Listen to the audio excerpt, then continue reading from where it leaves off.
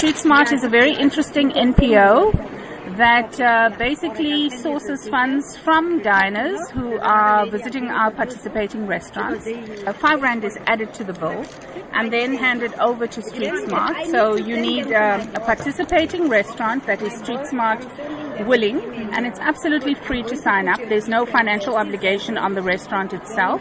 Janet, is this concept just for assisting street children? It is across the board, Salma, for assisting youth at risk. So it is children who are living in homes, children who need assistance, and you will see that we have a list of beneficiary organizations that are also NPOs. So in the Western Cape, there's a girls' home called Onsplek, for instance, that is one of our beneficiaries.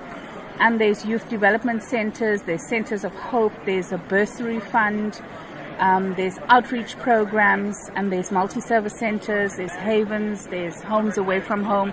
So it's a cross-section, but the key thing is children and youth at risk. So what does a restaurant then have to do to sign up to this program?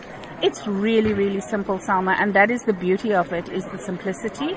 The restaurant simply needs to agree to add R5 to their bill at the end of each meal for every patron that's coming in. There's no joining fee. They get to be part of the StreetSMART family. We print this very beautiful responsible restaurant guide, and we also have a website. And there's a very elegant table card which basically says StreetSMART South Africa, and it tells about the organization.